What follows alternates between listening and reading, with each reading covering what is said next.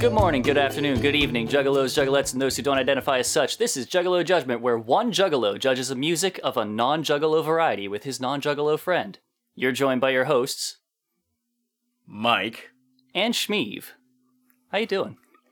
I'm doing all right. April Fools, motherfuckers. So, everybody, in post, I really hope that you would have put something at the end of our last episode to kind of just give a slight hint of this. But yes, I'll think about it. we are doing a theme month.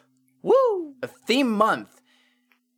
So, In this month, you are going to get 4 fucking episodes. We haven't done weekly episodes in, what, like a year and a half, something like that? it's been a minute. So, But we've been it doing came this for 2 years now.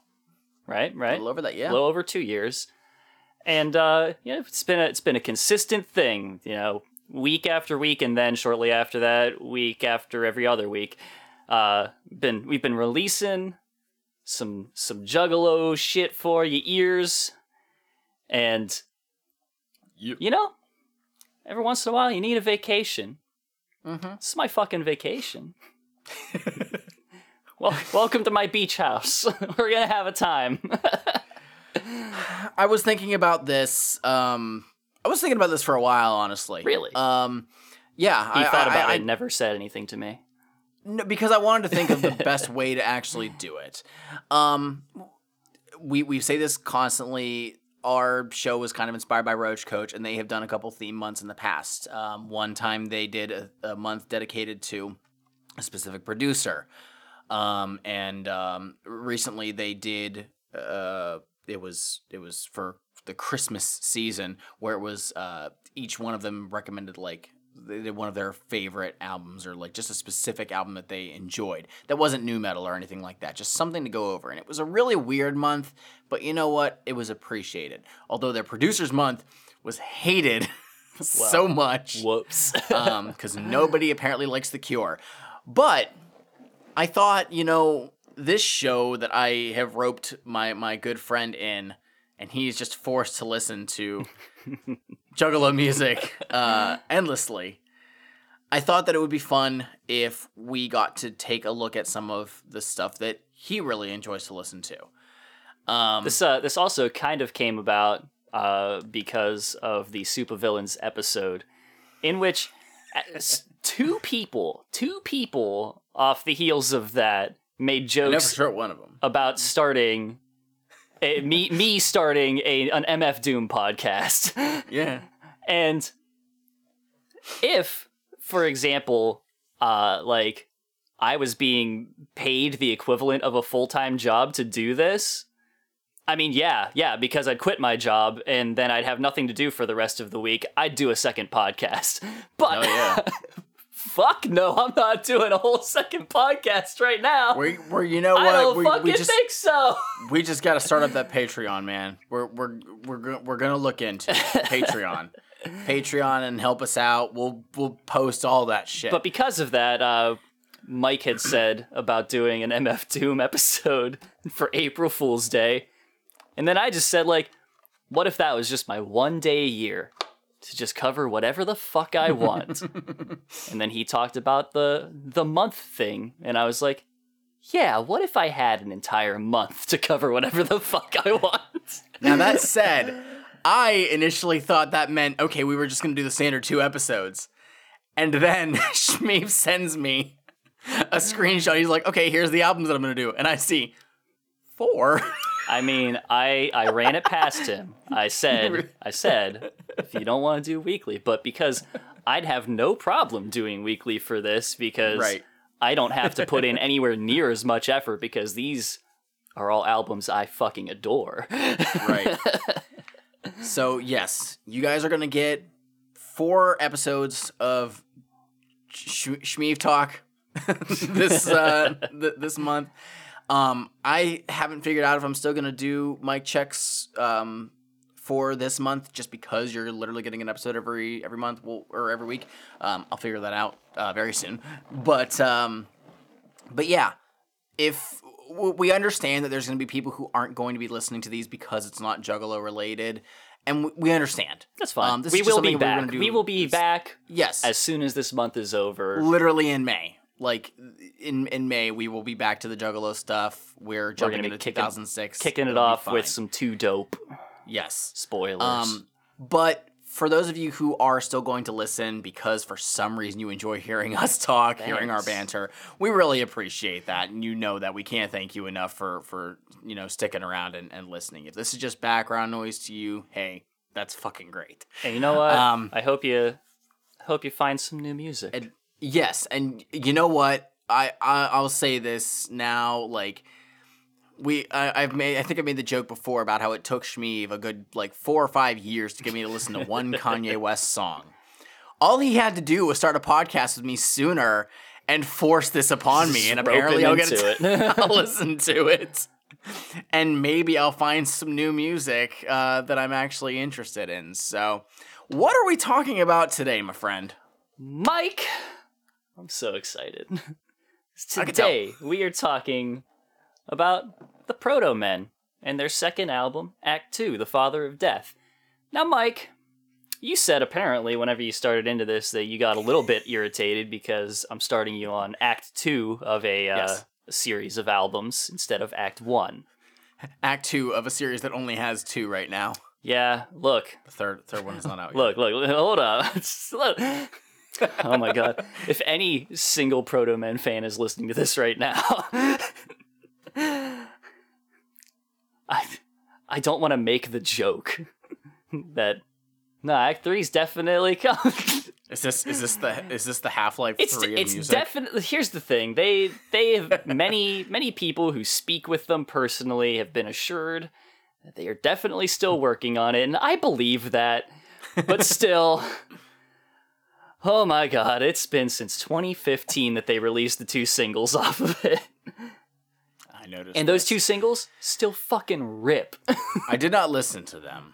I figured it best if I wait. Now you have mentioned the Proto Men to me in the past. I've talked about them on this show. Yes. I have never gone out of my way to listen, and because it's very hard for me to just jump in and try and listen to something that's recommended to me. It's a fatal character flaw that I have. Now, where did you first hear about Proto Men? What is your background with it? So, I heard about the Proto Men first. Actually, okay. So let me give the listeners some background on the Proto Men. Proto Man, as we all know, is a character from the Mega Man series, and the Proto Men are a band whose music is loosely based on the story of Mega Man. And when I say loosely, I mean they took kind of the structure of it and the character names and went, let's just fucking rock it off in our direction with this. They take it places. And they definitely have their own kind of messages to put out with this.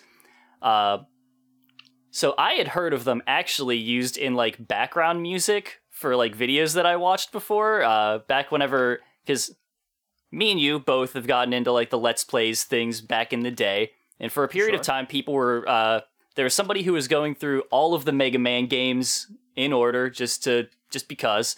And they started eventually just doing races with people in the communities of these games, big speed run tournament kind of things. Okay. And whoever was editing the videos would, put whatever music in the background of it. And somebody used one of the songs on this very album for that. That was the first time I heard it, but I really got into them because of my buddy Alex, who he fucking really loves them for very good reason. He saw them live a whole shit ton of times. He's talked with them a lot. He's big in their fan community and all that stuff, and would see them at shows and hang out with them and all that stuff. And yeah, so because of him, I got into them. And then eventually, whenever they finally came to the area on a tour, went and saw them live, and one of the best shows that I have ever seen. And again, I got to see them in 2020 at MagFest.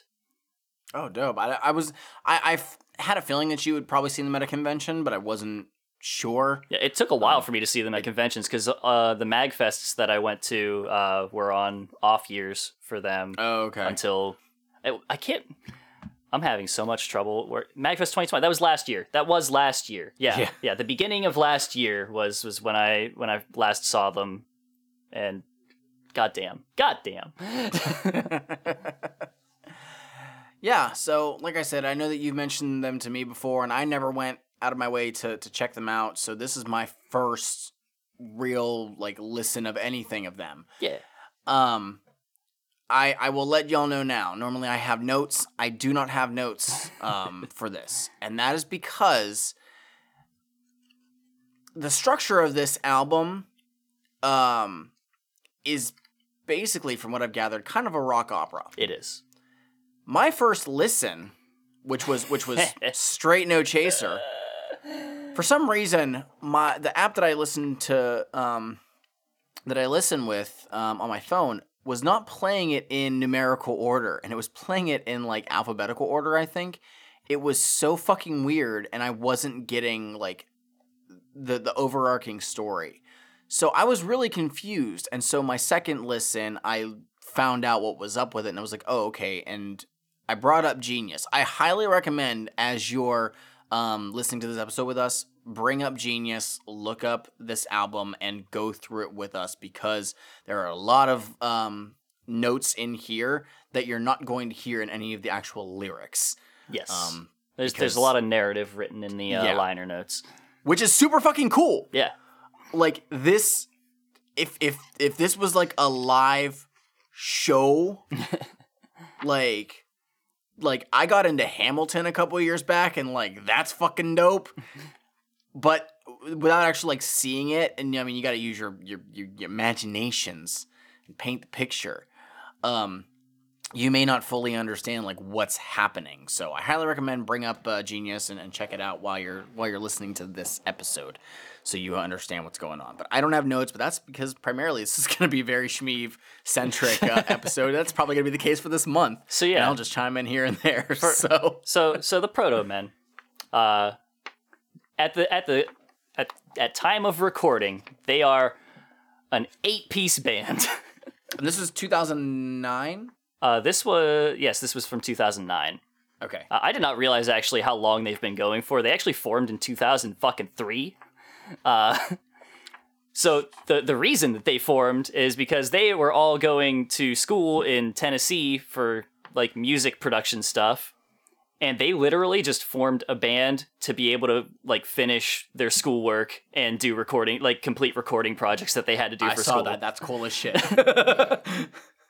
But yeah, I was going to actually read off all of the members of it at the time, but there's so many people on this that are not necessarily members. Some of them are just one of them's their producer who produced this album, and a bunch of them are just temporary musicians. But for the most part, we got Raoul Panther, Commander B. Hawkins, Murphy Weller, Heath Who Hath No Name, Scarto Gleason, Doug Message, and Andy Spohr, blah, blah, blah. Turbo Lover and The Gambler. Turbo Lover is no longer with them. I didn't know that before. Nightwalker, they're a bunch of fucking nerds, right? Those are some cool fucking aliases, man. All of them are named after pop culture stuff. This album itself was apparently heavily inspired by the movie Streets of Fire, which I have seen before, and it is a ridiculous B movie which features the main character of it, played by some guy, having a sledgehammer duel with the villain played by Willem Dafoe. A very young Willem Dafoe. Fucking what? Yes. Oh my god! I'm going to show you the album cover real quick, because the album cover is just it's an homage to the Streets of Fire cover, the Streets of Fire poster. Cool. Interesting movie. Highly recommend at least a single watch. It is the movie where the song "I Can Dream About You" came from. I believe it was written for that, and that's how that became a hit. Whoa. Okay. So yeah, I can dream about you. That song? What? Yeah, it's a great song. Oh shit! All right, cool. I'll have to check that out. So yeah, I think we've covered the background that we need. Sure. I think we've got an idea of what's going on here, and I think we're about ready to jump into this album. But first, What? We gotta do something, Mike. What do we gotta do? We have to prepare a carbonated beverage. We sure do. Now, Mike, this is a band that I, very, very heavily rooted in gaming and gaming culture. They very frequently perform at, gaming conventions and the like. So, I mean, I have the most important gamer fuel that a person could possibly have for this. I got just a classic fucking Mountain Dew here. And I'm going to shovel some Doritos down my gullet after this episode's done. I just can't. I got a cherry Coke. Because I was like, oh, I still have some soda. It's not Juggalo related. Yeah. Fuck it. Let's crack these bitches open.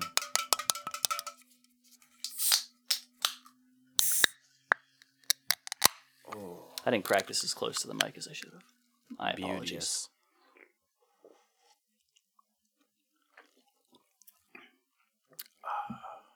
All right. Track 1, intermission. This is a short instrumental track to cover the span between the two albums. I did not actually talk about the other album and why we're doing this one instead. This is basically a prequel to the other album. It's kind of a look back at how things led to their first one. And also, when I said that they met in music school to finish their projects and stuff, one of them was quoted as saying that basically when they made their first album, they set out to break every rule that they learned in production when they made it. It is a very rough, raw, trashy sounding album. It rules. But this is a much cleaner introduction to the sound that they carry forward. And the other one, I feel like you can go back and appreciate. This is also why I was confused, because this was the 6th song or something that I listened to when my first play, and I'm like, okay, intermission, it makes sense. Yeah. And this is gonna lead into track 2, The Good Doctor.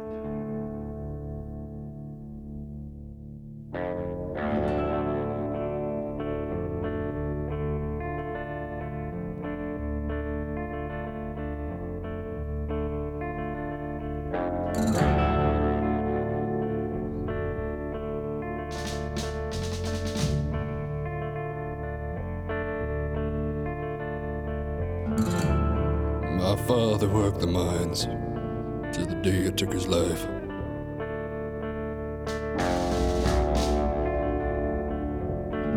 Stole him from his only son, and it stole him from his wife.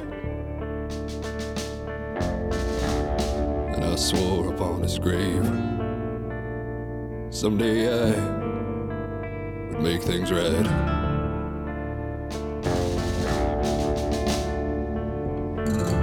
So I learned how to bend steel, I learned how to make it move.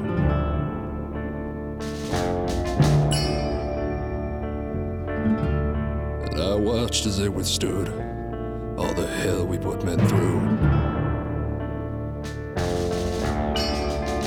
With hands of iron, there's not a task we couldn't do.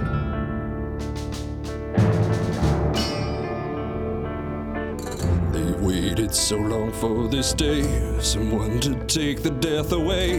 No son would ever have to say, my father worked into his grave. This fucking Western aesthetic. It's my favorite fucking thing. It is incredible. I had no idea what I was getting into listening to this. And this, musically, it sounds obviously fucking way different than anything we've ever talked about on this show. But the tone, I get it instantly. Mm-hmm. I totally get what I'm hearing here. For sure. Who is the vocalist for Thomas Light? I believe that is Raoul Panther. Okay. I believe actually he covers most of the vocals. Oh, really? Yeah. It's him for... Okay. I'm not sure if he covers both of them necessarily, because like whenever they do it live, obviously somebody else covers any opposing vocals. I think maybe Turbo Lover does the other vocals, Okay. or did. I love this motherfucker's voice. Yeah, Um, he's got range. he... oh...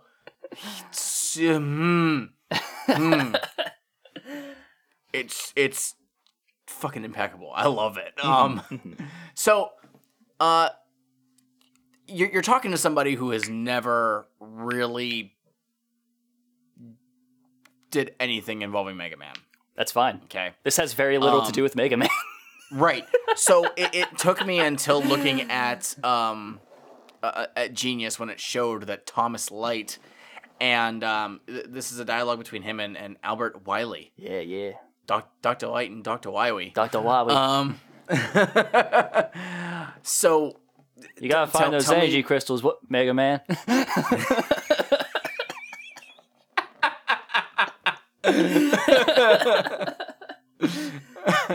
So give some details. What's happening here? Okay, so this is setting up. Okay, so let me give a little background here. Somebody that I follow on Twitter, who is also a Proto Men fan, once posted that the Proto Men's music is basically, quote, a Marxist screed. And listening back to it, like after that, I was like, holy fuck. So the thing that's being set up here is that you have Thomas Light, whose, father died doing, the hard labor that he did. And so he gets into robotics to try and find a way to make this a safer, job, basically. A thing that has to be done, but can definitely be done without the loss of life and without the danger of the loss of life. On the other side of this, you have Albert Wiley, who wants to automate all of this away, which, whenever you think about that, it's like, yes, that actually is a very good thing. Automation is a thing that shouldn't be feared. However, when that automation is in the hands of a single person, bad news. Because you've taken the power away from the people. So while Dr. Light is talking about literally building like robot arms for these people, it is like the meta text of it is giving the power to the people over subjugating them is what's happening here. I fucking love it. It's so goddamn good. Also, a thing that you'll hear in this track, we didn't get to it because, first verse. As it goes on, the Proto Men will do a lot of this. They'll take like two different choruses, sort of, and just like two opposing stances, and they'll meld them into a single chorus. It's fucking cool. It's very well done. It's and I guess in a simpler way of like how you said it, it's I have the power to do this, but should I? Yeah, sort of. Is I think what we're getting here, and Thomas Light is obviously he has his misgivings about robots taking over labor. Yes, whereas one Albert Wiley is like. He feels like they're owed the recognition for the work that they've done, and they're owed a position of power for this. Right, he's almost like the devil on the shoulder. Yeah. In this, except he has far more sway. Yeah. From what I've seen, because it seems like they're in a sense equal partners in this. Kind of. So yeah, this is kind of a long song. Is this one of like the 7-minute ones? This is 6 minutes. Just over 6 minutes, yeah. So, there's a lot on this, but it does build quite a bit. Oh, yeah. So, I'm going to say this now. Like, if you're interested in this from what you're hearing, please check out the full thing, because I'll tell you, if you're not interested in this from, like, this song alone, this album has some surprises. Seriously, fucking seriously. So, yeah. Yeah. Anything else? Yeah, this is a fantastic tone setter. And you said it yourself. There's some surprises that we'll see, and yeah, let's just keep going. Track 3, Father of Death.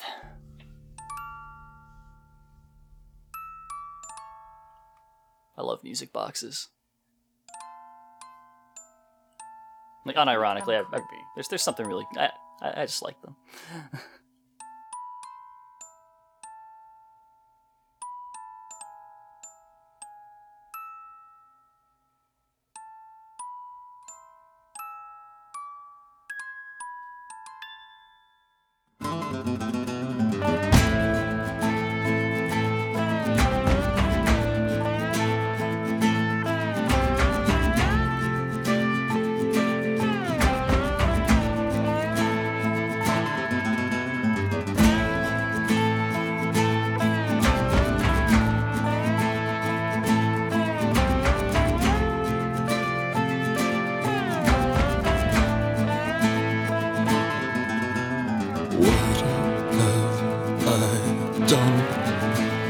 Though I did not pull the trigger, I built the gun that he holds in his hand. Last night I dreamed I climbed to the top of a mountain of metal. For miles I could see the destruction of man.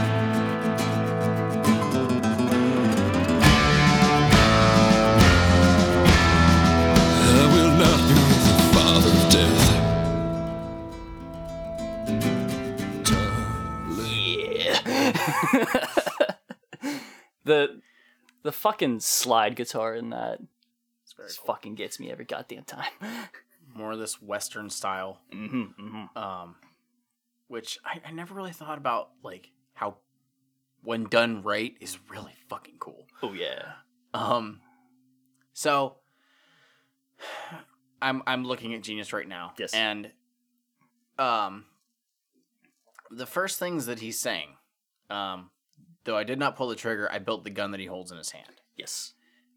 And that sounds like some foreshadowing. Foreshadowing, you say? Some foreshadowing. Oh. I mean, it kind of sounds like it. But this one's an interesting one because it's kind of like telling a story out of order in a way. So this is the point at which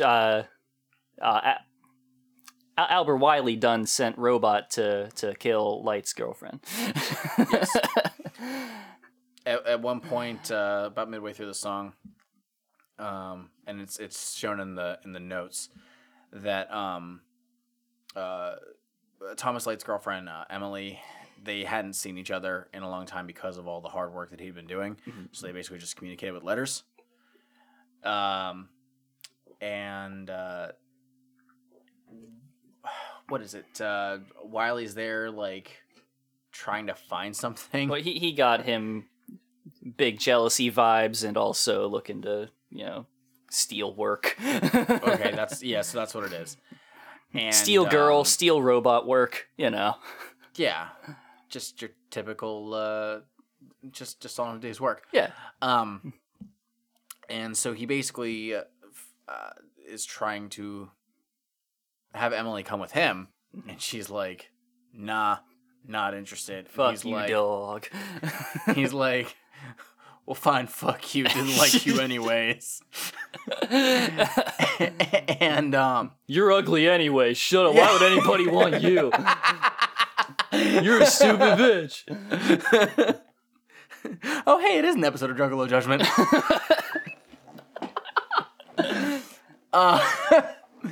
And so he has one of the robots with him and just fucking offs her. Yes. Just remorseless, just does not fucking care. Yes. And he dips out. He pieces, he's like, yep, don't need to be here for this. Yep. And then Thomas Light ends up finding his dead girlfriend. Yes. And right after he does, the police find him. Yeah. Also, I believe it's mentioned in this point that he also has the last letter that she wrote him that he Yes. does not read. Yes, she was going to deliver him this letter. He sees that she had it in her hand, and so he takes it and just shoves it in his coat. But he's like, "Yeah, I haven't read it yet. I don't have time. I don't know what's fucking going on." Also, this is a thing that I've thought about a lot here and there. Somebody once said regarding a musical, they said like it's not they refer to it as not being a jukebox musical, but it sounds like it wants to be one because all of the songs sounded like they were just too afraid to wholeheartedly dive into the concept of what the musical was about. Because they still wanted to be able to be played on the radio, so they don't, go wholly into it. I love that this is completely not that. I love the willingness to just dive into it and be like, fuck it.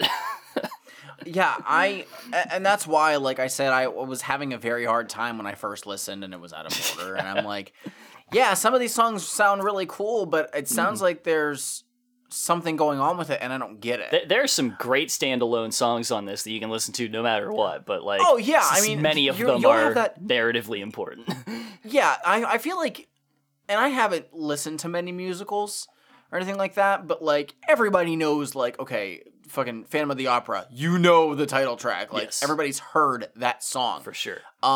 If we were pointing out like I mentioned Hamilton, the first song I ever heard, I think it was because of either you or our friend Richard, was My Shot. Yeah. I can listen to that song, like, in any context, and I'm fucking jamming out to it because it's a good fucking song. Also, You'll Be Back. That's just a fun fucking song. But this one, like, yes, there's stuff that sounds really fucking cool on its own, but you have to, I think, hear everything. Hard to remove it from the source material. Yes. You need to hear this entire story at least once, so you know what the fuck is going on, so you know who is saying what. That was something that I actually struggled with the first time I listened to Hamilton, was I couldn't tell who was who, because I didn't have, like, the booklet in front of me, so it wasn't until I saw the actual play, that I was like, oh, this person's saying this. That makes a lot more fucking sense now. Because some people have similar voices. Just how things are. But, yeah, this is our basically, like, catalyst for a lot of things. Oh, many things. going into play. And yeah, so at this point, Thomas Light is arrested for the apparent death of his girlfriend. Yeah. And that leads us to track 4, The Hounds.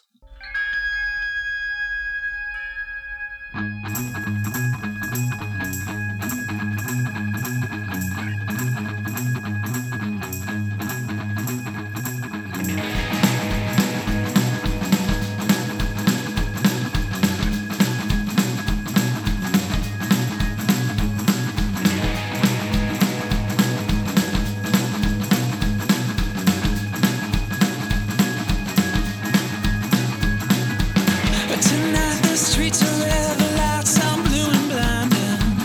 No sign of the good doctor, but the sirens wailing wine and towers have been found.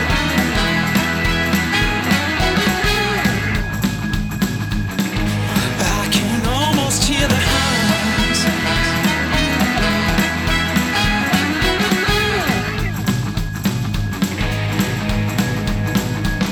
What kind of man built a machine to kill a girl? No, he did not use his hands like a smart man. He used a tool, but just the same. Can you question who's to blame? Doesn't matter. Now listen. The good doctor has to pay. Oh, God. So, before you jump into Go ahead. the discussion, Go ahead. gonna draw some comparisons Go ahead. to Disney here. Oh, shit. Some of my favorite songs in any Disney animated movie Villain which songs. are pretty much all musicals, are the songs of the villains. Yeah. Be Prepared Mm-hmm. is a huge standout one. Poor Unfortunate Souls Oh God. from Little Mermaid, really Yeah. fucking good. Both songs, even though it's not really a villain song, but Gaston, and Kill the Beast. Yeah. Those are, and I think part of it is because a lot of them sound more modern compared to like the time frames that they are set in. like so you've probably not heard this, but the song for the hyenas, not Be Prepared. There is a completely different song that is just for the hyenas, written for The Lion King. I'm aware of it, but I don't. It is I don't Elton John attempting to write a metal song for the hyenas. It is not great. Oh my god. But that is a hallmark of them, that they are typically more of like a, like a heavier genre. Yeah, I've heard really good things about the one that's in the Princess and the Frog, but I haven't actually heard it. But those are some of my favorite songs in Disney movies. Yeah. They are some of the most standout. It's super awesome when, like, it's just, you can't help but be like, they're a piece of shit, but they're fucking cool. Like, and this does that. Yeah, man. You get this like kind of swing style, which is different than what we've had. Still still very much in the aesthetic that we've been. Oh, it carrying. totally is. But what we're getting, from what I've gathered, is Dr. Wily is a smooth talker. This entire song is the power of propaganda. It's so good. We heard right before you shut it down was him basically saying like, oh yeah, he created this and he used it to kill somebody, and where the reporters say what was her name, he says it doesn't matter. It's such a good fucking line. Oh They- God. He's undermining who it is by just saying it doesn't matter, somebody died. Yeah. It's like her name isn't important. Yeah. It's just the fact that the deed has been done. There is a lot. There's several mentions in this album of putting like the desire for revenge over like the person who was wronged, like like completely removing the victim from any discussion of what's happening. Like no, we need to focus on this person that I want dead now. Yeah. It's one of the other really great lines in this. What was it? When I say he was a monster, when I set fire to his name, it does not matter where you hear it from, whether truth or lies, it gets said all the same. But if you say something, it's fucking out there now. Does not not every single person is going to go to see if what you said was actually fucking true. They just hear it and they assume it as fact. Yep. It is. They say a lie travels around the world before the truth gets its pants on. I've never heard that. That's pretty old. That's from a while ago, I think. Yeah. So that's the thing is the fact that, and like I said about the what was her name doesn't matter. Oh, it's so good. There needed to be context because it was his girlfriend. Yeah. Why would he have killed his girlfriend? And also just the fact that whoever died does not matter. Who cares? So. But yeah. Also, Yeah. I love the energy in this track. God damn, the solo in it. It's so good. The whole outro that it rides. I know how to play this. You've probably actually heard me and Jared start playing this at a practice before because I do this all the time with him. Possibly. Oh, is Jared a fan as well? Oh yeah. Oh, okay. He was at MagFest with us last year and we went to see them. God damn. All right. But yeah. Well, I guess we're gonna have to throw this in the set list at one point. I mean, I'm all in for that. I might be able to hit those notes. Hell yeah. Give me the impetus to actually learn that solo. So, and also give everyone else the impetus to bring out the brass instruments for it. That's the other thing I forgot about on The Father of Death. They have a fucking trumpet solo at the end of that. It's very cool. God it's damn. very cool. Yeah. So we and if I have to go back, I'm sorry. Basically what he's I think basically doing like a kind of a press conference or something like that. Yep. To tell everybody that, this person died because of one of Dr. Light's creations. Raising the public ire against him. Yes. So yeah, that. You have anything else for this track in particular? No, I don't. I fucking really liked this one. That leads us to track 5, The State versus Thomas Light.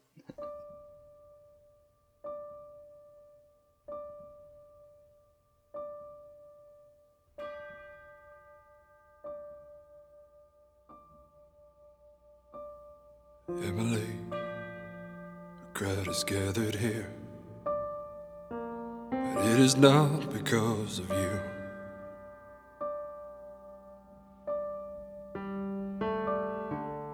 Emily, the taste of blood in their mouths, I can't imagine what they'll do, but it doesn't matter what they'll do to me.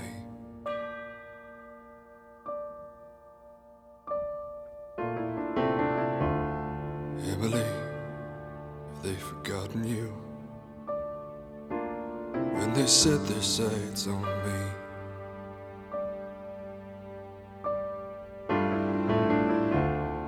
And they will hang me from the rope tonight. Will you be waiting there for me? Will our souls remember where we said we... I would normally wait for a chorus or something, but Yeah. there really isn't That's one. fine. This just goes from here. The closest thing to a chorus is at the very end of Very it. fucking end, yeah.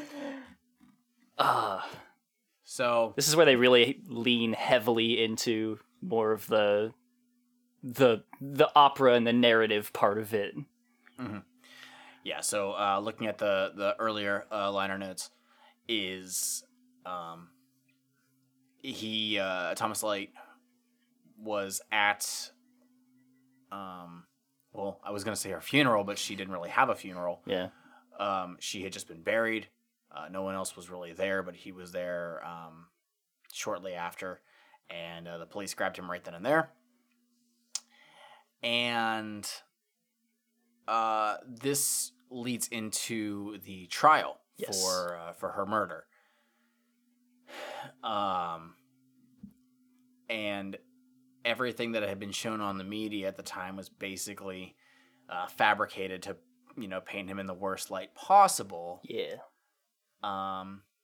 And Thomas Light has basically resigned himself to the fact that he is going to die. That he will be found guilty for her murder because he has basically no hope. Yeah. And he has no real defense. He says many times throughout this that he's leaving one way or the other. So whether he's killed here or not, he can't stay because regardless, somebody will probably try. If not the state, then someone else. Right. And this does lean in to the musical quote unquote aspect, like you said, where a little later, Emily's voice is back saying that it's not his fault. Yeah. So there's kind of like an internal argument that he's having where he just fully believes that he is guilty, and we do hear the I wish I had like a time spot for it Yeah. to fucking hear, because it's really cool. I can just skip forward and we can do a thing here. We find this man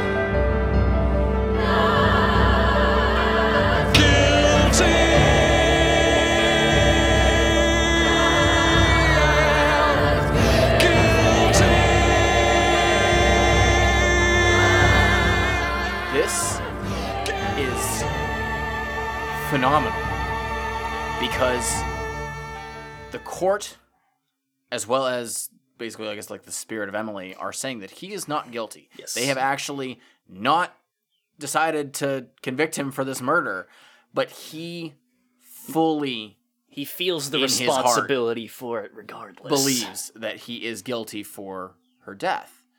And I mean, I'm sure, like, in anyone's grief of something like that, they're going to feel a similar way. It's a big survivorship guilt thing. Yes. And the final note on here, which is incredible,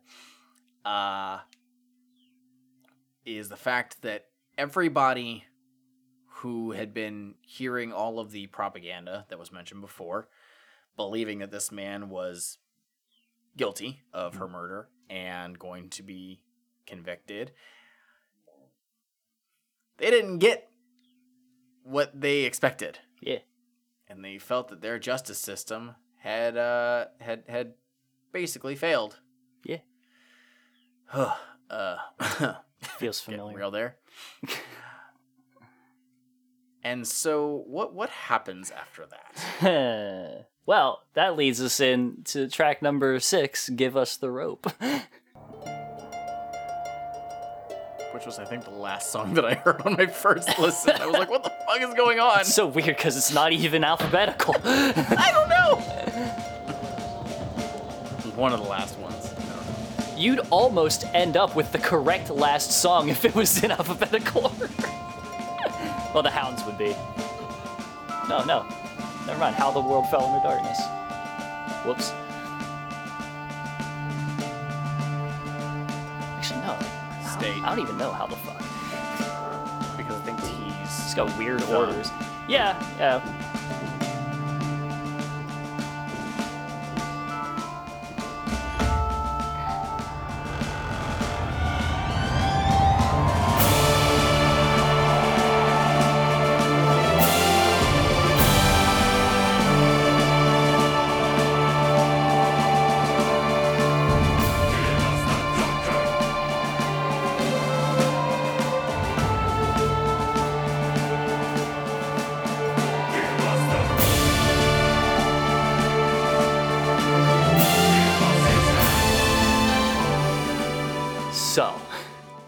Angry Mob. That's the majority of this song. Yes, it is a lot of give us the doctor, give us the rope. What is it? Give us his hands, give us his feet, give us a martyr, give us a show. Marker. It's a whole thing. But this is a really cool part, and I like that that this is brought in genius. The second verse, if we're gonna call it that, says, "Give us a grave, give us a shovel, give us a marker." I really like the annotation that somebody put in here, which it's unreviewed, but I like it. This verse is telling, as the crowd isn't calling for his grave or his marker. They don't really care who dies, they're just out for blood. Any grave, any marker will do. Lights just happens to be the easiest one. Yeah. Mob mentality is very, very dangerous. Can be. And so, yeah, this, you basically heard pretty much everything, but it is people who are furious at the fact that Light is innocent. And the liner notes are basically just describing how the police are just trying to usher him to any sort of safety. Yes. He is rushed out of the court and onto a train out of town. Mm-hmm. This is it's also very interesting in the way that this works, in that narratively, to at least for Wiley's purposes, he is more useful alive. He is more useful if he is left alive for reasons that we will come to. Right. But yeah. This is the. I feel like this would have been. No, this. I guess if I'm thinking in the aspects of like a play, like I was like, oh, this could be like the track before the midway point, but it's not. It literally is the track. I mean, it kind of is. It is, but the next This track does it. Yeah. We're just gonna jump into the Makes next sense. track and possibly talk over most of it. That's fine. This is track 7, How the World Fell Under Darkness. and this is just an instrumental. Okay, I thought this one. This covers the ground between the two, and this is where I mentioned earlier that this album has some shit in store for you. This track covers not just a change in the narrative where we have a time skip from where Light is, exiled basically, to where the city is now built into this grand metropolis of, shiny chrome and shit. But also, it's a complete shift in the album sound from, this Western aesthetic to, honestly, some fucking, 70s, 80s Springsteen keyboards and shit. It's got some synth to it now. It's got some synth to it now. I have become recently very obsessed with, synthwave. Both the aesthetic and some of the sound of it. Oh, it's got some sound. And I was all for it. But this track is very, very cool. Yes. In how they do it. As he is sent out, basically, people's fears have been exploited. And it's been used to, basically grasp control of the city. And their complacency with this, because they're like, well, finally, we got rid of that problem. Woo! We don't want it to happen again, so can you take care of that? It creates this negative piece of sorts where, nobody wants to... There's the shift. Yeah. Nobody wants to disrupt this new status quo now, where, yes. There's this very fragile, it feels like things are peaceful, but if anybody, dares to speak a thing of how things still feel so wrong, it might all come crashing down on them. It's basically like a status quo type thing. Yeah.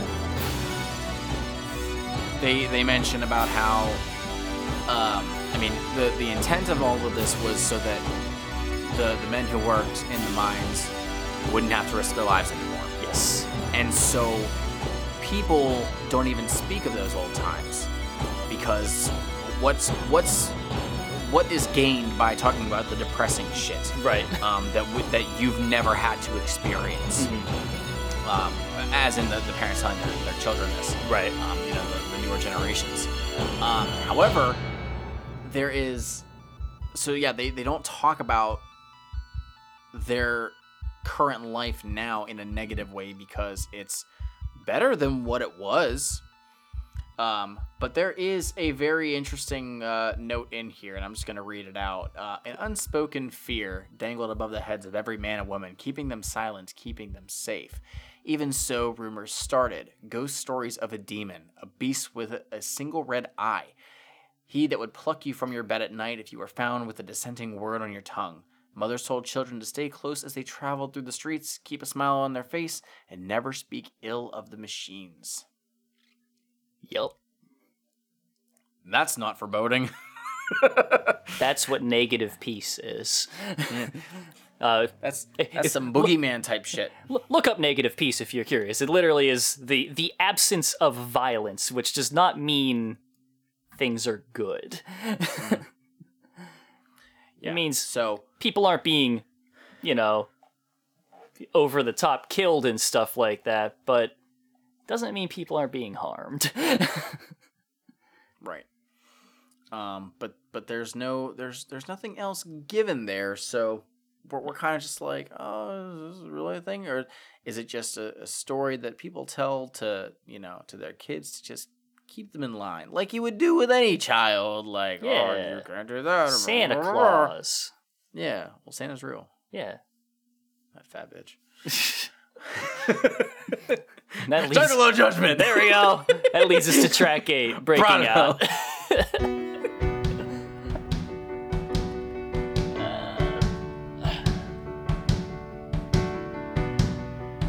This is a very long song as well. These next two are very fucking long. I love them.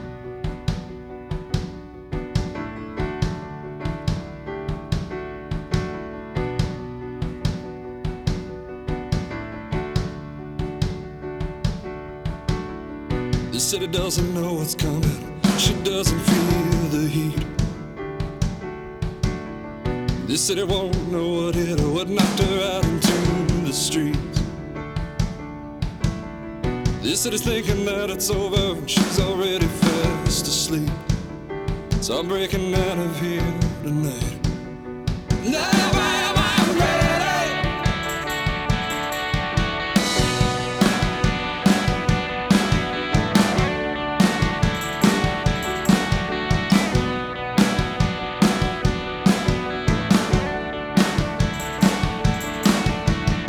We're given only what we need, only the chance to survive. And even then, it's a coin toss, so roll of the dice. I just really wanted to play through that line because I fucking love Good line. it. So we're introduced to a new character, right? Yeah, Tell me. Joe. Thank you. Yeah. Do you need anything else? Do you need to know? Do you need to know him in the like in the terms of Mega Man mythos? I think we get there eventually. No, but, actually, we don't because they don't really mention exactly why, like who he is or why he's named that for any reason. Because literally, there isn't a character in Mega Man named Joe besides the Sniper Joes, which are just enemies that you can shoot. He is very clearly named after them, but like not for any real purpose. Besides, it's just a name that they could drag out of it. Right. So, anyways, this is talking about a dude who is tired of just being complacent. Yeah. In his life of peace. He still sees that things are clearly very wrong. He says, as that line that I allowed it to play for, where he says, we're given only what we needed, only a chance to survive, and even then it's a coin toss or a roll of the dice. So even the stuff that they're given isn't necessarily enough to make it.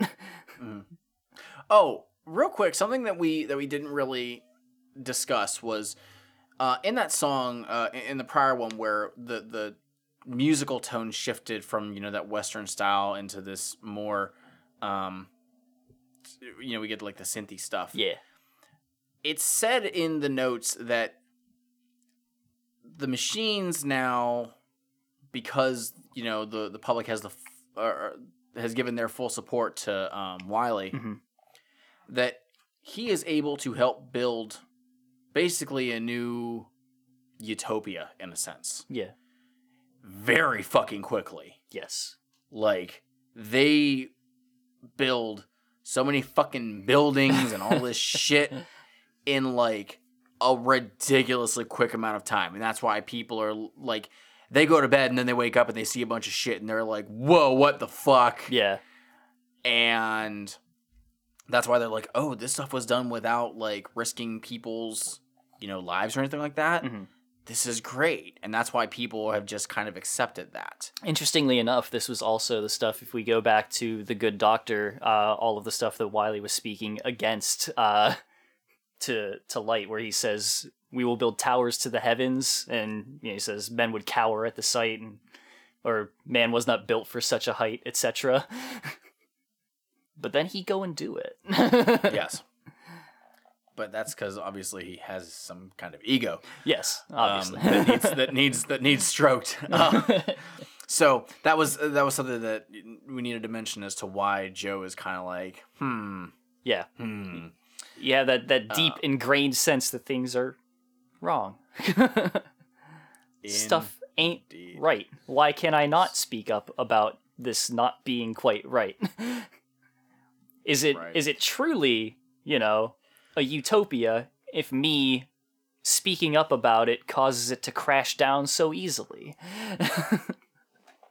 That kind of thing. Yes. So, just glancing through these again, Joe is basically like speaking to himself. Yeah. Through all of this. And he pieces out. Yeah, he pieces out. He goes to his old home. And finds his father's bike. And he takes it and he's like, fuck it, I'm leaving. I'm leaving town. Mm-hmm. I'm leaving this city. Which has an incredible chorus-ish thing at the end.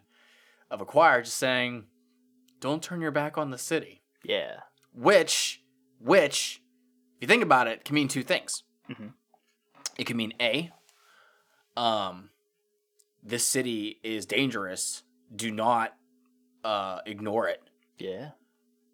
And 2, this city needs saving. Yeah. Don't give up. Yes. I just thought of that literally right now. That's good. That's good shit, man. That's good. Goddamn. I never do that. Look at you. So, if Yeah, I'm he's right. he is riding out of the city, broadcasting a message, waiting to hear some kind of response from anybody.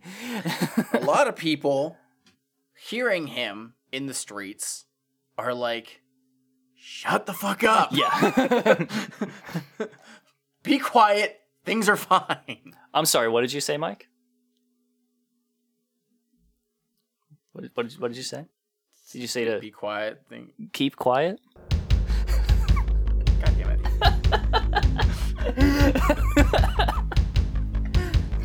This has a very long intro, so I might actually do a little bit of skipping in it. That's fine.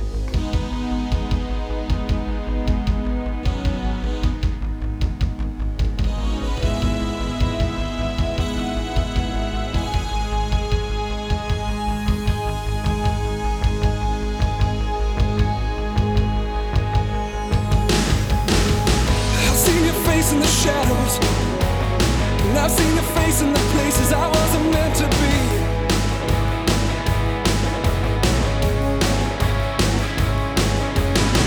I've heard them whisper about you. I've heard the men in the bars, and I've seen the women lock the doors at night. Lock your doors tonight. They say your eyes are on fire. They say you'd kill a man for walking the wrong side of the line. Wrong side of the line.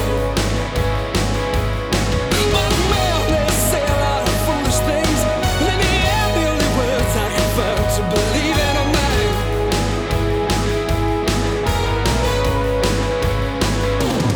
They say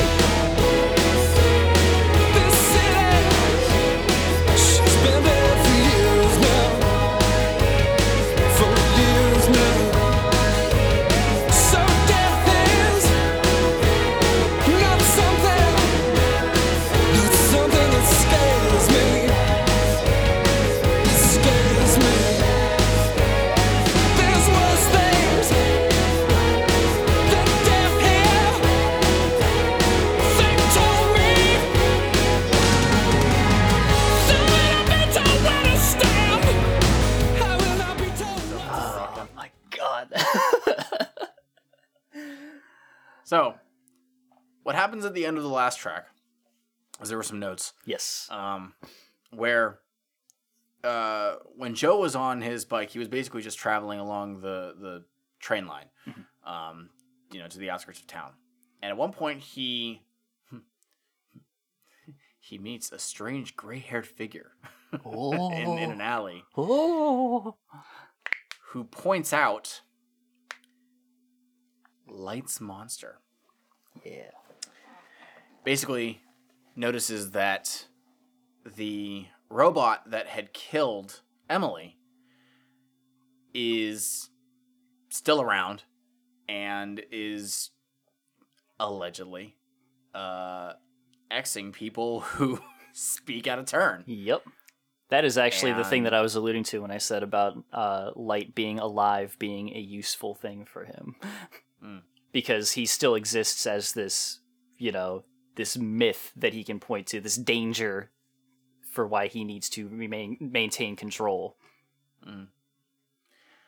So, yes, so he's made aware of this robot now that was basically sent to kill him. And I like how one of the lines in those notes from the last song, if I can find it real quick, my apologies. Where's it at?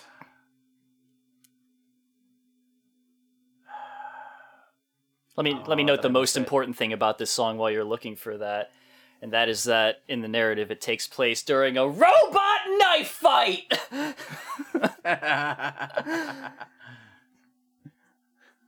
Hell yeah. That is what it is, though. I know. It's so good. But yeah, it's got a lot of stuff about like being driven Maybe I away. was wrong. Maybe it wasn't this one. Oh, okay.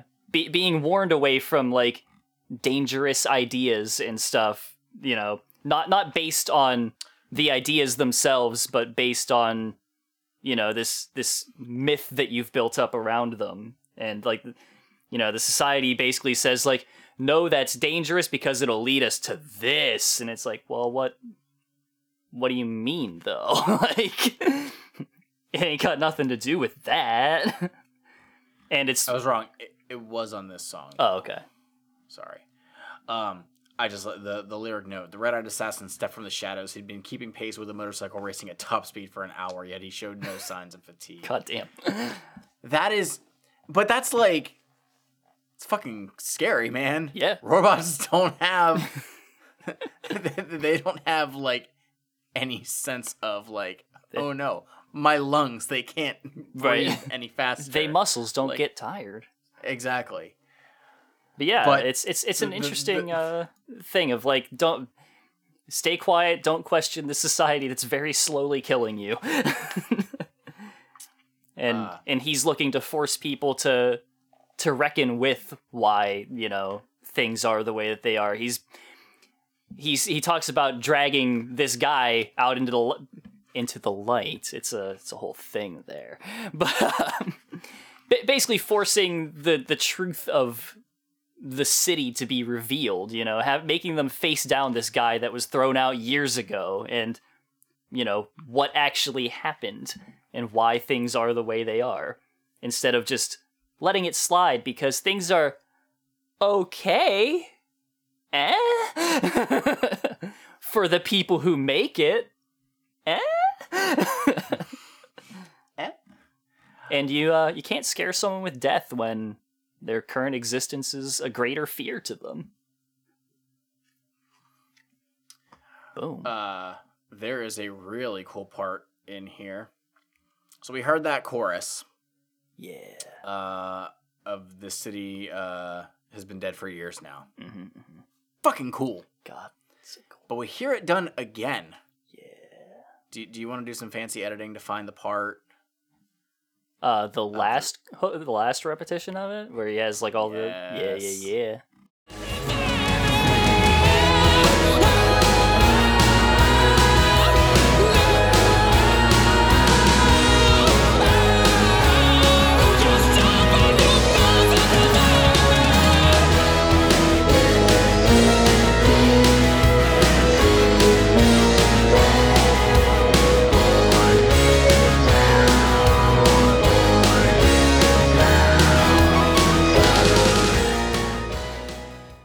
So we hear that same refrain done by the machine in the middle of this robot knife fight.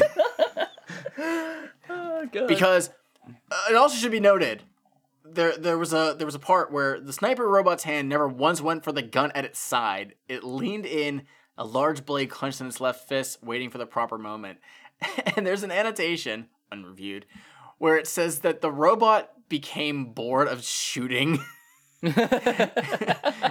Hence its mocking of Joe's words. It got cocky, and that's why it was using a knife. Yep.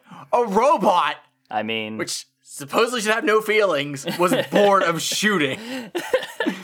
But again, I'm picturing it in my head because it said like the robot is on top of Joe at this point. Okay? And it just repeating the words, this city, she's been dead 4 years now. That's fucking scary, man. But it's done to such an incredible effect. everybody go review the unraveled video of ranking which Mega Man robots were worth the risk of them being sentient, to learn about all the mistakes that have happened throughout Mega Man's history with robots that became bored of whatever they were doing and decided to be evil or ice skaters.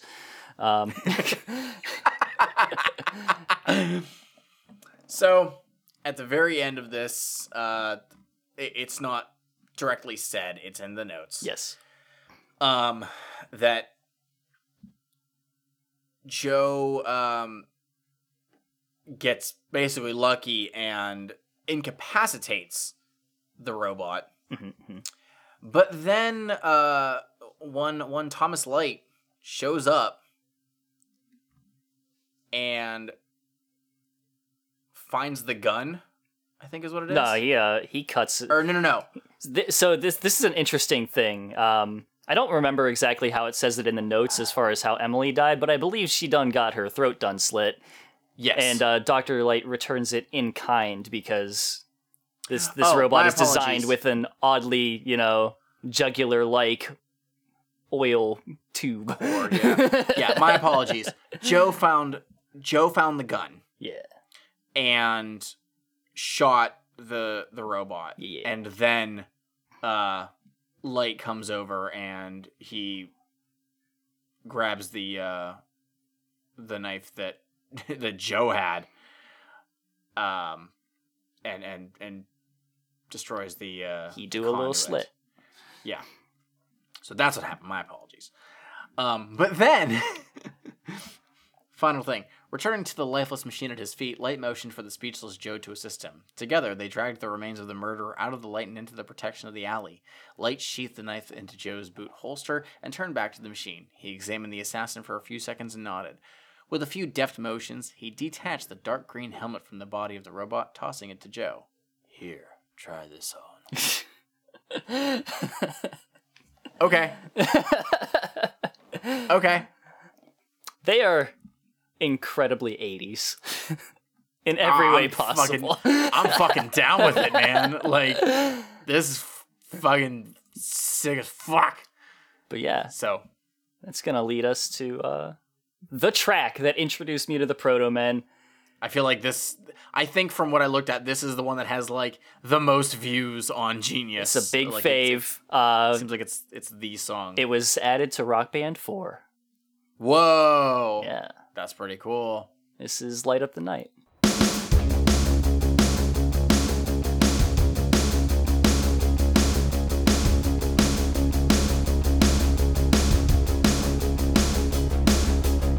They say they're sleeping like a soldier trapped inside of an island.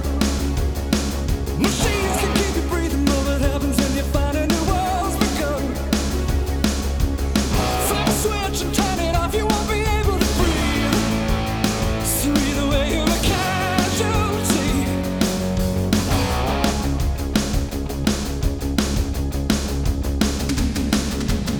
I've got this burning like my veins are filled with nothing but gasoline. And with the spark, it's gonna be the biggest fire they've ever seen. Coming down and let me run. Either way, it's all gonna burn. The only way that they'll ever learn. Gotta turn it on. Flip a switch. Light up the night. There is a city that is darkness can't hide. There are the embers of a fire stone out, but I can still feel the heat on my skin. And this mess wherever you and I, maybe you and I, we can still make it right. Maybe we can bring back the light. At the heart of the city, there's Oh, God. Mike, This is some fucking, like, climactic, like... Mike, ask me if this song is incredibly hyped to hear live. Hey, Shmeev. Yeah? You've seen the Proto-Men live a couple times from what you told me earlier. Yeah. Um, a good 2 Have times. they, have they played this song? Every time. Really? Okay. Every single time, yeah. This is a really cool song as is. Yeah. Like, does it compare live? Mike, the entire room fucking explodes when this song goes off live. Like, holy shit, man. Here's the thing. Like, the Proto-Men, they're relatively big. Like, they have actually a pretty big fan base. Mhm. And if you are in their fan base, you're fucking in their fan base generally. If you go to a Proto Men show, you are there for the fucking Proto Men. You are here for it. When this goes off, everyone's just like, yeah!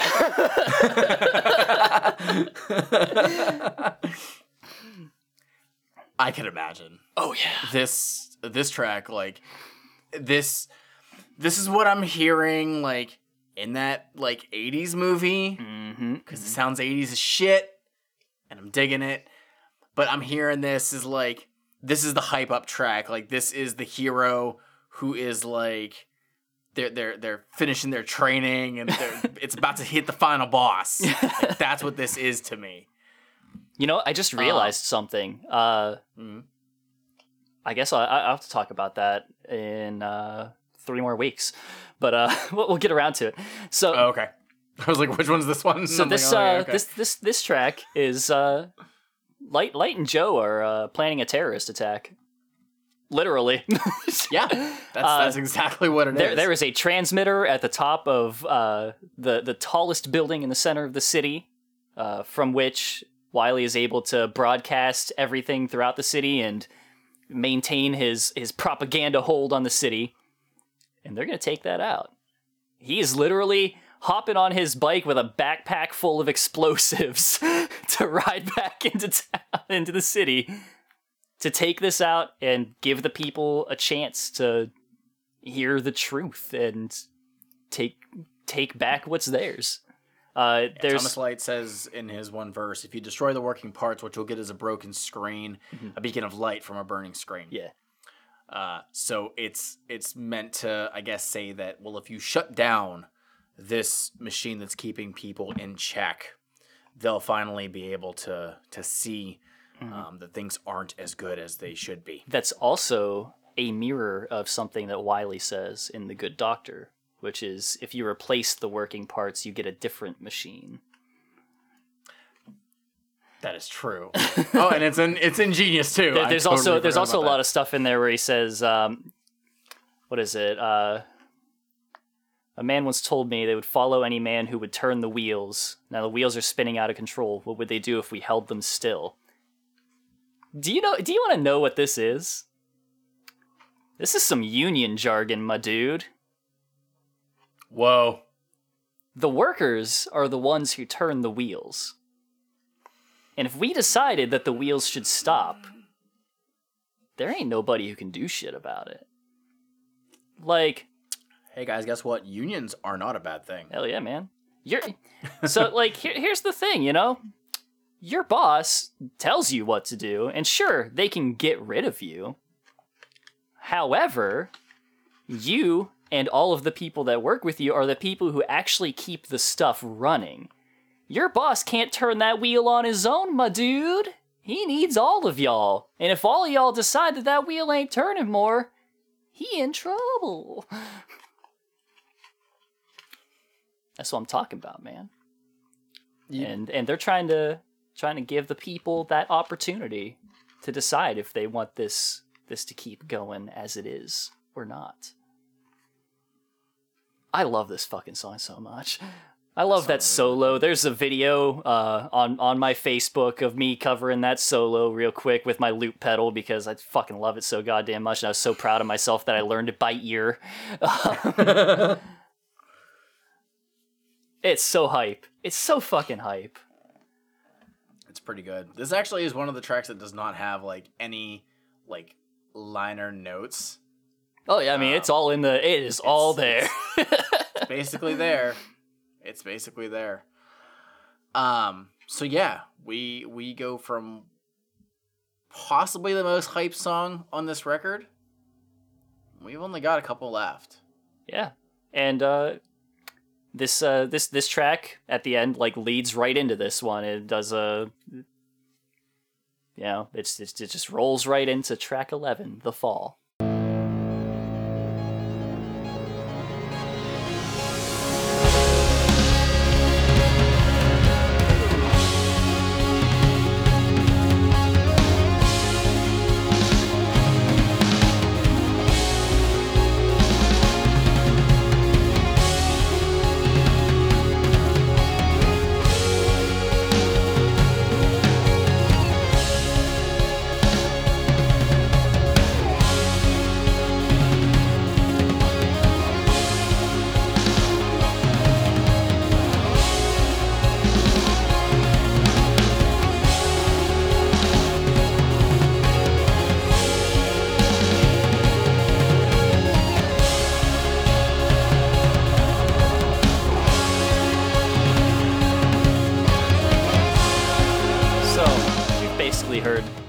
the song. Hey, Mike. Ask me if Yeah. they follow up Light Up the Night with this song at every live show. Hey, you've been to a couple shows. I sure have. And apparently people lose their fucking shit when Light Up the Night is played. Yes. This song takes place immediately after Light Up the Night on the album. Yeah. Do they do that at shows too? Yes, Mike. They absolutely do. Hey, Mike. Yeah. Ask me if this song is incredibly hype at a live show.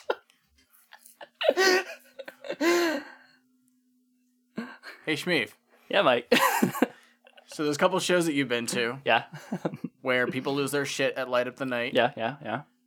And then this song sequentially is played immediately after. Yes, it is. Is this also quite hype? Mike, as I said, the place fucking explodes with Light Up the Night. This track is entirely just made up of a chorus yelling stuff. Yes, the entire crowd is screaming this. For the entire run of this track, it's so goddamn hype. People are fucking moving. It's incredible for a song that has like what, 4 fucking lines in it. Something like that. It is climb to the top of the world. And as you stand tall, you will see that when you fall, you will fall from a height most men will never reach. Now, Holy shit. This track. God, it's so... God damn, I love this. so for anybody who is confused as to why there's only 6 lines or so in this is when you really need either the album in hand or Genius to give you the notes. So we hear Light Up the Night, and we know that they're planning to basically take down the tallest tower, or at least the screen that's spinning the propaganda. Yeah. So when you see the title of The Fall, you think, oh, cool.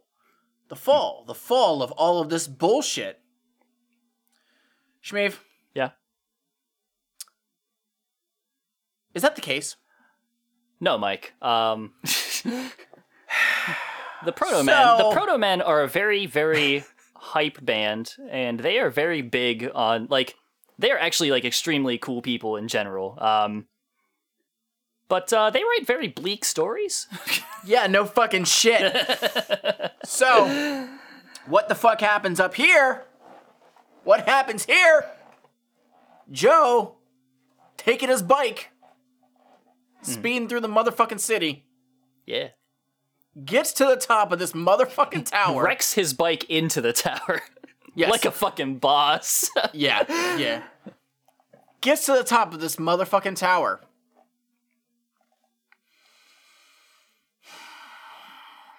Uh-huh. What happened, Mike? He blows up the shit. Gets to Not the top. exactly.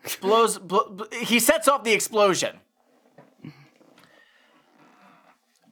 He'd taken 3 long strides when the explosion ripped his feet from the tarred roof. Joe didn't hear the explosion. The shock wave of the blast knocked him unconscious instantaneously.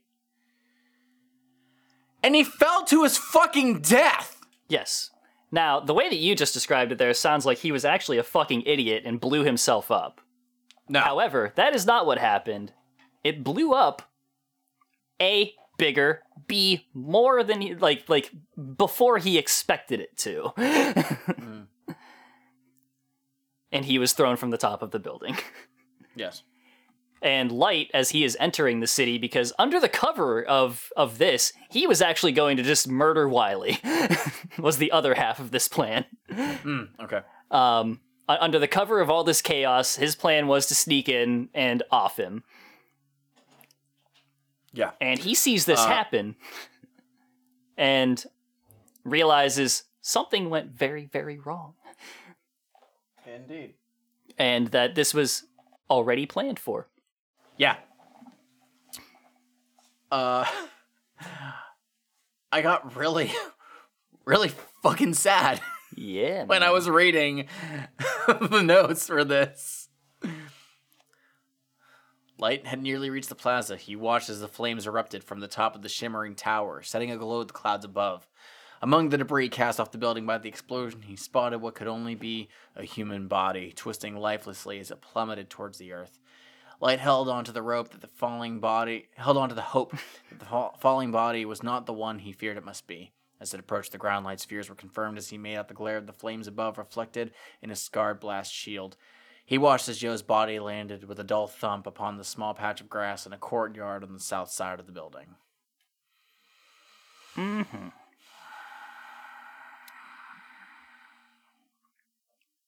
Yeah. That is the incredible thing about this.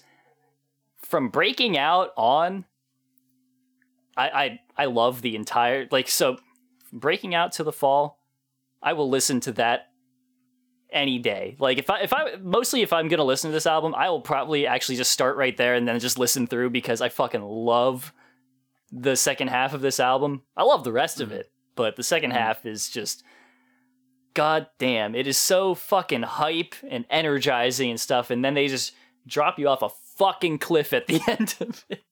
Literally. Fucking literally. But the imagery in this is so good. The whole it's just incredible. And here is where I will reveal to you that there is a music video for Light Up the Night. However, it is in the form of a short film, more so. It is 15 minutes long, and it includes a lot of earlier scenes from the album and stuff, but it's mostly around cool. Light Up the Night and stuff. It has a bit of Keep Quiet in it. They definitely did a lot of re-recording and remixing and stuff like that. It has the intro to Keep Quiet throughout a lot of it because it's more of a, again, short film than just a regular music video. But it has the entirety of Light Up the Night and The Fall in it, and it has those scenes depicted in it. It's really fucking cool. I might have to check that out because, I feel like, yeah, sure, I just want to tear out my fucking heart again. There's something you mentioned it where their storytelling was bleak, and there is something very, very hard hitting about doing everything seemingly right. Yeah. And it's still all going to shit. Their first album has a big theme going with it, where he says they say there are no heroes left in man, because everyone's looking to, the character of Mega Man as their hero and stuff like that. But one person can't do it alone. You cannot. It's just not possible. Mm-hmm. If no one's willing to stand up and fight alongside, then it's fucking lost, man. And that's the big thing that they really come to on this. You know what I'm saying? We got one track left. We do. What are we hearing? Track 12, Here Comes the Arm.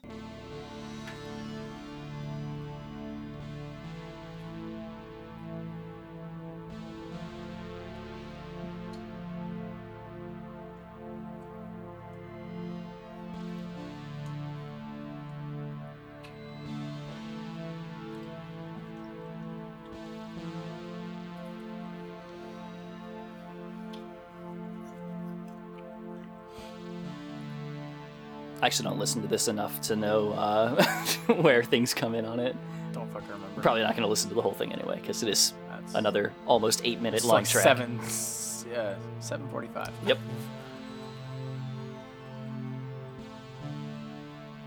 I'll probably also do skipping in this to That's fine. clean it up. They believe the crowd is gathered here. Once again, they fail to see.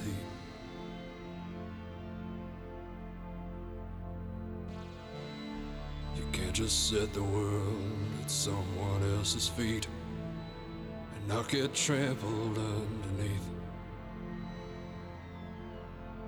I think somehow Joe knew it, paid the price he thought he had to pay.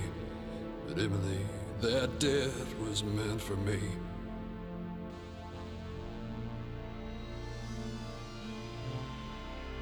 That debt was meant for me. Yes, this is another very long, slow track of that sort. And basically he feels like it's over at this point. He says he feels like he's basically standing in the way of this train, and with he alone won't even slow it down. It will barrel right fucking over him and keep going like nothing happened. Which is, just a continuation of the whole thing of like, what can they do on their own? For sure. It's also the point where he says, well, rather, I mean, his first words are him saying, crowds gathered here, which is pretty much similar to what happened. It's a call back to the state. Yeah. But again, everybody is not seeing the big picture. Yeah.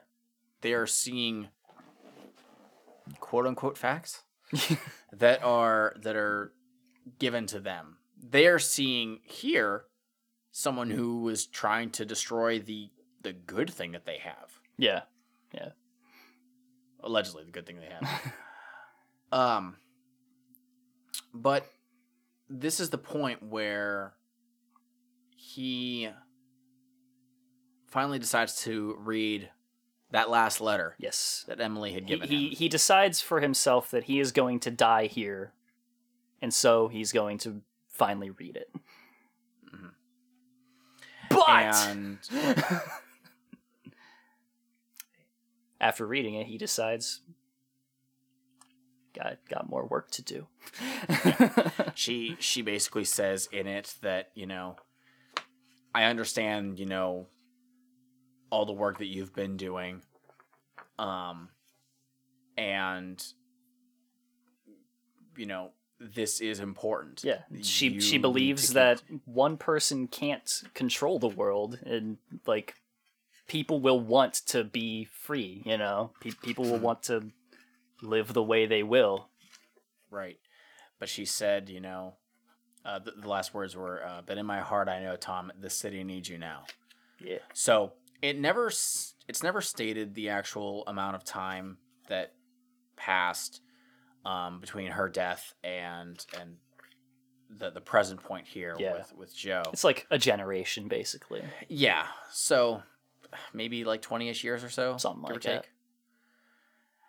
And it could be more than that. Who fucking knows? But anyways, if that was important back then, it's even more important now. And her words, I guess for Tom, hold more weight now. Yeah. And so that's where he has decided that, fuck it, like there's still something that needs done. Yeah. Like, but his last words are spoken directly to Joe. Joe, when you see Emily, tell her to wait for me because I still have work to do. Yeah. It's a yeah. It's an interesting thing because it's like, obviously he doesn't want to continue on, but he feels like he has to, and if he's gonna fucking die, it might as well be, swinging. Yeah, they do something that's at least for the benefit of the greater good. And it also, at the very end of it, they bring it back up to they're all about the fucking grand endings and shit. they pull out all the stops for it. Also, somebody noted at the end of this album that the audio starts to like degrade bit by bit as the as it ends, which kind of wraps it into Act 1 and the sound of that. Mm-hmm. But yeah, that's That's is Act 2, the dog. Father of Death. So I'm gonna say this. I like I said, I was originally confused as to why you're giving me the second album, and then finding out that it's a prequel. Yeah. Was it helped to explain that to me. This is probably the best way to get introduced to this group. Absolutely. Um, I do want to get in front somebody of who hasn't listened to anything else. But I want to get in front of a thing real quick here. Mhm. This month is not going to all be concept albums, I promise. yeah, We are not going to be discussing narrative concept albums for this entire month. This is just the kickoff for it. I love this album. That's all. Yeah. But yeah, as somebody who's never listened to this group, this sounds like a fantastic way to get into them. I took a moment like last night or earlier today. I can't remember which one it was. All the days are melting together. Yeah. This group has a cover album. Checked out one of their covers. It's fucking fantastic. Hell yeah. But this was a fucking joy. I am thrilled that you picked this. So glad that you enjoyed and it. that I enjoyed this. I will definitely be getting more of their stuff. I don't know when, but I will be putting an order on their site for their CDs because this is great. And I am very interested to hear Act 1, which apparently sounds more like the latter half of this record. Not quite like that. It is a very... No? Eh, Is it more beepy boopy? it's got a decent amount of beepy boopy, but it's Okay. it's raw, it's trashy, it is just... Okay. I'll play a bit of it for you after this. Okay. So this was fucking cool. It really is. I'm glad that I decided, hey, I need to put Genius up here because I don't fully understand what's going on. But that has helped me immensely in the latter two listens that I did. And even just covering it now, I'm still getting like, man, this is fucking hype. These people are talented as hell. Oh yeah. It is I outrageous. really enjoyed this. Yeah. So I really fucking enjoyed this. So thank you for having this be one of your picks. Thanks for And, coming if along any- for this ride. and if anything else is not as hype as it, then I will forever hate you. So That's fine. So Mike, I don't think that we can do any of the what's our favorite three? oh, and we can what's our though. remove We one? absolutely can do that. I can't. I honestly can't. Give me a 3 at least. The Hounds is really fucking good.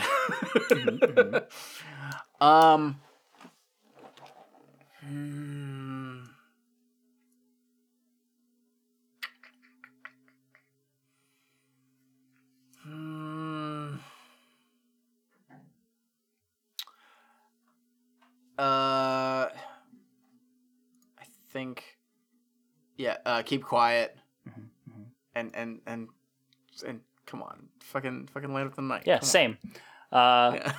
I'd probably drop Here Comes the Arm if I'm being honest. Yes, it does wrap it up very completely, but I don't know. If I was going to drop something, it would probably be that. I don't know, intermission kind of just. Yeah, I personally can't because I understand like how it all's fitting in, so I'm fine with this. But yeah, this fucking album was amazing. Like I'm so glad, and I'm Week glad that 1 this was something that I was- successful. I am very glad that this is something that that was not a slog for me to hear. I'm hoping we won't have any of those this month. I do as well because I think it's one of my concerns is like I don't want to be like, oh man, I really hate this thing that Steve picked out for me. Meanwhile, it's like, Dog, I don't man, care. I have had him listen to so many fucking terrible albums over the last 2 years. Dog, I don't care. I can suspect that maybe there will be an album. I don't know. It's hard to tell. It's hard to tell with these. We'll see because I have not given any thought to any of the other ones that have been suggested, And we're not even going to say what they are until the episode comes out. Yep. So you got to just wait until that. Maybe you'll be excited for it, and then you see it and you'll be like, "Oh man, cool! This is going to be interesting." Or you'll be like, "The fuck is this shit?" You know. But I mean, obviously, if you listen to this one, then you understand like what we're going for. Yeah. So yeah, if I guess we didn't really talk about it, but like if this is the first episode that you come to. I mean, you're sure getting a feel for what we're all about. Oh my god! But no, part of this that I obviously we'll have the disclaimer on the fucking yeah. We'll have a big thing there. description, but still. Part of it, I do kind of hope that like in some ways that I can give some people some shit to listen to, and also because I do talk about the music that I enjoy here and there on the show, that maybe this will give you some insight into kind of where I'm coming from sometimes on things. Whenever I make weird comparisons in music that I hear. Mm-hmm. Yeah.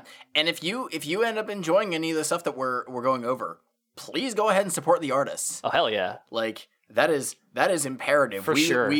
Whenever we find the stuff that we like, go ahead and fucking like buy their shit, stream their shit, buy their merch. Yeah. All that good shit. Spend like $100 on their sweet ass leather jacket that I really kind of wanted to buy. I saw that jacket. Is that the Joe like replica jacket? Yeah, I was almost wanted to buy one at MagFest because they had it. I saw it and I was like, that's pretty fucking cool. They're like, buy a size larger than you normally would a shirt, and I'm like, oh, I don't know which one I should buy. Shmeev, I know that you wear mediums, I wear large. If I buy the large jacket and it doesn't fit me, there you go. We're set, and we figured it out. So yeah, guys, thank you so much. If you listened to this whole episode that was not Juggalo related, thanks for making it through. Yes, thank you. We can't say it this enough. weird we really project. Appreciate whenever you, we really appreciate when you guys, take the time to listen to our stuff and whatnot and interact with us. If you enjoyed this, let us know. Yeah. If you are looking forward to the other 3 fucking episodes this month, let us know. I'd love to hear back. If you think that. If you decide that you're dipping out for a month, well, whatever. You know what? We understand. This is this is the time whenever all of a sudden I become more engaged with social media on this, because people will be talking about stuff that I know about. Like if anybody starts talking about any of this, it's like, well, shit, we're in my fucking wheelhouse now. Awesome. And if this month goes well, then maybe in the future we'll do another like theme type month. Yeah. I wouldn't want to wait another 2 years for Shmeev to finally get the chance to do something. But I mean, 4 episodes in 1 month. I mean, fuck. I had thought like in the past of maybe we could do like a month of like Mikey Clark stuff that wasn't ICP or whatever. I'd be down. I'd have to actually look and see like what full albums he produced. Although I know for sure I own one of them actually, Project Deadman. Huh. But yeah, let us know what you guys think of this. Let us know if you're gonna go and check out the Proto Men anywhere. Hell yeah. Go ahead and check their shit out because this was fucking dope. And you can let us know about all of that shit on our various social media platforms. We have a Facebook. Juggalo Judgment. We got a Twitter. At Juggalo Judgment. I've heard that we have an Instagram. Juggalo Judgment. And also, I mean, if you want to send us a super long message, we've got fucking email. JuggaloJudgment@gmail.com. And if you want to hit us up like individually, we've got our own little social meds.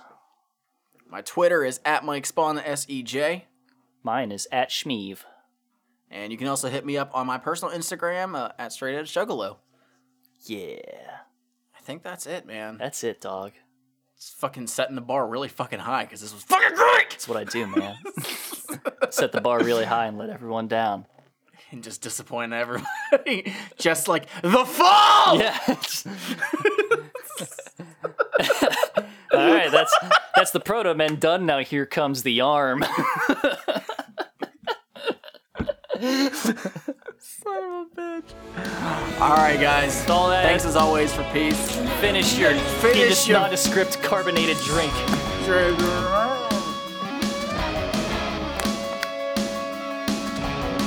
Peace.